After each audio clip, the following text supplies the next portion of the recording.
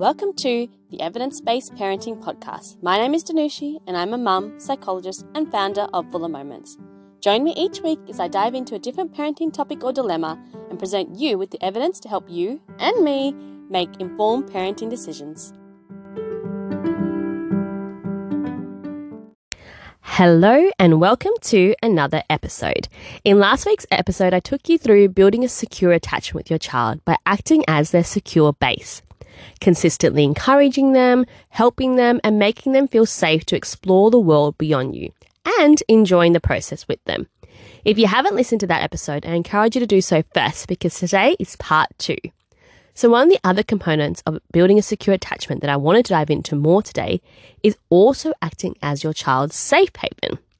So if you imagine a set of hands, acting as a secure base is almost like your hands supporting their back out into the world. Whereas being a safe haven is when your hands are welcoming them back in. So it can be for both positive experiences, so something great happens and they want to come back to you and share in that positive excitement, and also negative experiences, where they come back to you because they need your protection, your comfort, and your support. So in terms of positive experiences, they're turning back to you because they want to share their joy in whatever it is, whether that be cheering them on because they did something they haven't done before, or to enjoy something with them, like seeing a plane in the sky. So in situations like this, to help foster secure attachment, it could be mirroring or feeding back that same positive emotion. Yes, you did it. That's so cool. Or, wow, look how big it is. You can also go beyond just mirroring if you want the moment to also serve another purpose. So, for example, when they've tried something for the first time and you want to encourage them trying new things that they haven't done before, you could say something like, wow, I loved how hard you tried to do that. Note that I reinforce the process rather than the result, as the process is really the true demonstration of their strengths and their abilities, and it's fully in their control. To some people, this comes naturally and they're sharing the joy with their child often. For others, either due to their busy lifestyles, juggling multiple children, multiple priorities, this might be something they don't get to do as often as they'd like.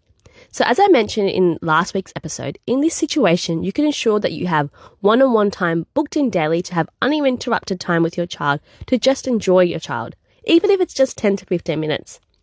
And if you have multiple children and you have the support available, maybe it's creating opportunities to spend time with one child on their own, even if it's simply doing a Kmart run or adding in some extra playtime during their bath time. For others, sharing the joy with their child might not come naturally to them or feel comfortable to you at all. This may be because maybe you were raised with carers that didn't share the joy with you, so it's not your normal, or for cultural reasons or for other reasons that have shaped who you are today. This is quite common with the emotions that have the child turning back to their carer for protection, comfort, and support. The core emotions that typically elicit these responses in children, and even adult ones, are sadness, fear, anger, and shame. So think about how you were raised. Were you comfortable to go to your parents when you felt scared or sad or angry or even shameful? Were they open to comforting you? How did they seem when you felt those ways? Were they helpful in helping you move through the feelings? Could you turn to both parents or just one parent? So let's take a more traditional gendered example to this. You've probably been exposed to the school of thought that boys don't cry. So if you were raised in a household where this was the culture, a male child was discouraged from showing emotions of sadness. Thinking in terms of the concept of safe haven, this child would likely learn that their parents aren't a safe haven when they feel sad. They then grow up to be a father, and then they feel uncomfortable helping their child work through their feelings of being sad because they really never learnt themselves. This may manifest in them brushing off their child's feelings, redirecting them to the other carer, go ask mum or check out with mum or mum can comfort you. Maybe they'll act out and become impatient. And then this child learns that it's not safe to turn to my dad when I feel sad. The results of this could be, beyond repeating the same cycle with their own child, acting out behaviours such as hitting, whining or throwing things, and also a feeling of shame around mental health issues. And then that creates a hesitance to seek help. And it's not just sadness. A lot of styles of parenting and cultures aren't comfortable or don't make allowances for children and even adults to express fear, anger, or shame, but these are all perfectly normal feelings that all people are going to feel. So don't we want to be the kind of parent that when a child feels these things, they feel comfortable to help turn to us to comfort them and to help them work through these feelings?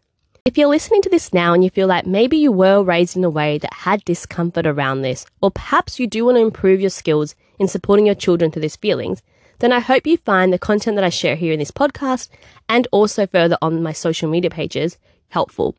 But if you want a more bespoke experience and support unpacking your actual upbringing and your approach with your children, then please feel free to book in a consult with me.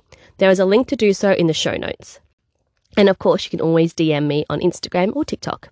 If you were raised in a culture where everyone was totally comfortable with you expressing those emotions and your parents were really effective in helping you work through those feelings and you always felt comfortable turning to them in times of need and you still do today, it can still be hard to do the same for your children. And that is because they are children. And so often it's not going to be as simple as, hey mom, I feel upset because XYZ happened. Can I please have a hug? Or, hey dad, it made me feel really scared when XYZ happened.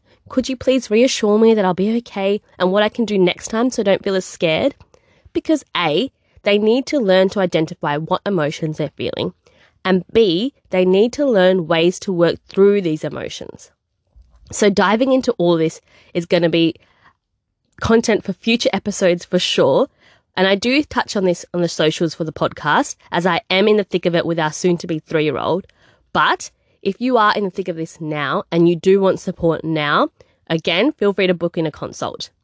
If you're after more high-level understanding of the secure base and safe haven concepts I've covered in this and last week's episode, then I do recommend checking out the Circle of Security course.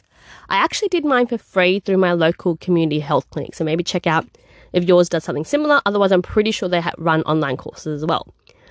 I do hope this episode sparked you to reflect on your own upbringing and how you parent as well.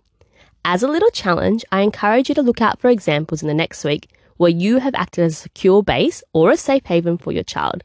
And feel free to DM me what it was and how you felt. I'd love to hear about it. Have a great week. Thank you for listening to today's episode. This is a Fuller Moments resource. Fuller Moments aims to provide you with the tools and resources to help you reflect, grow, and thrive. Check out fullermoments.com for more information. And if you want more information about this podcast, join us over at Instagram at Evidence-Based Parenting Podcast. See you there.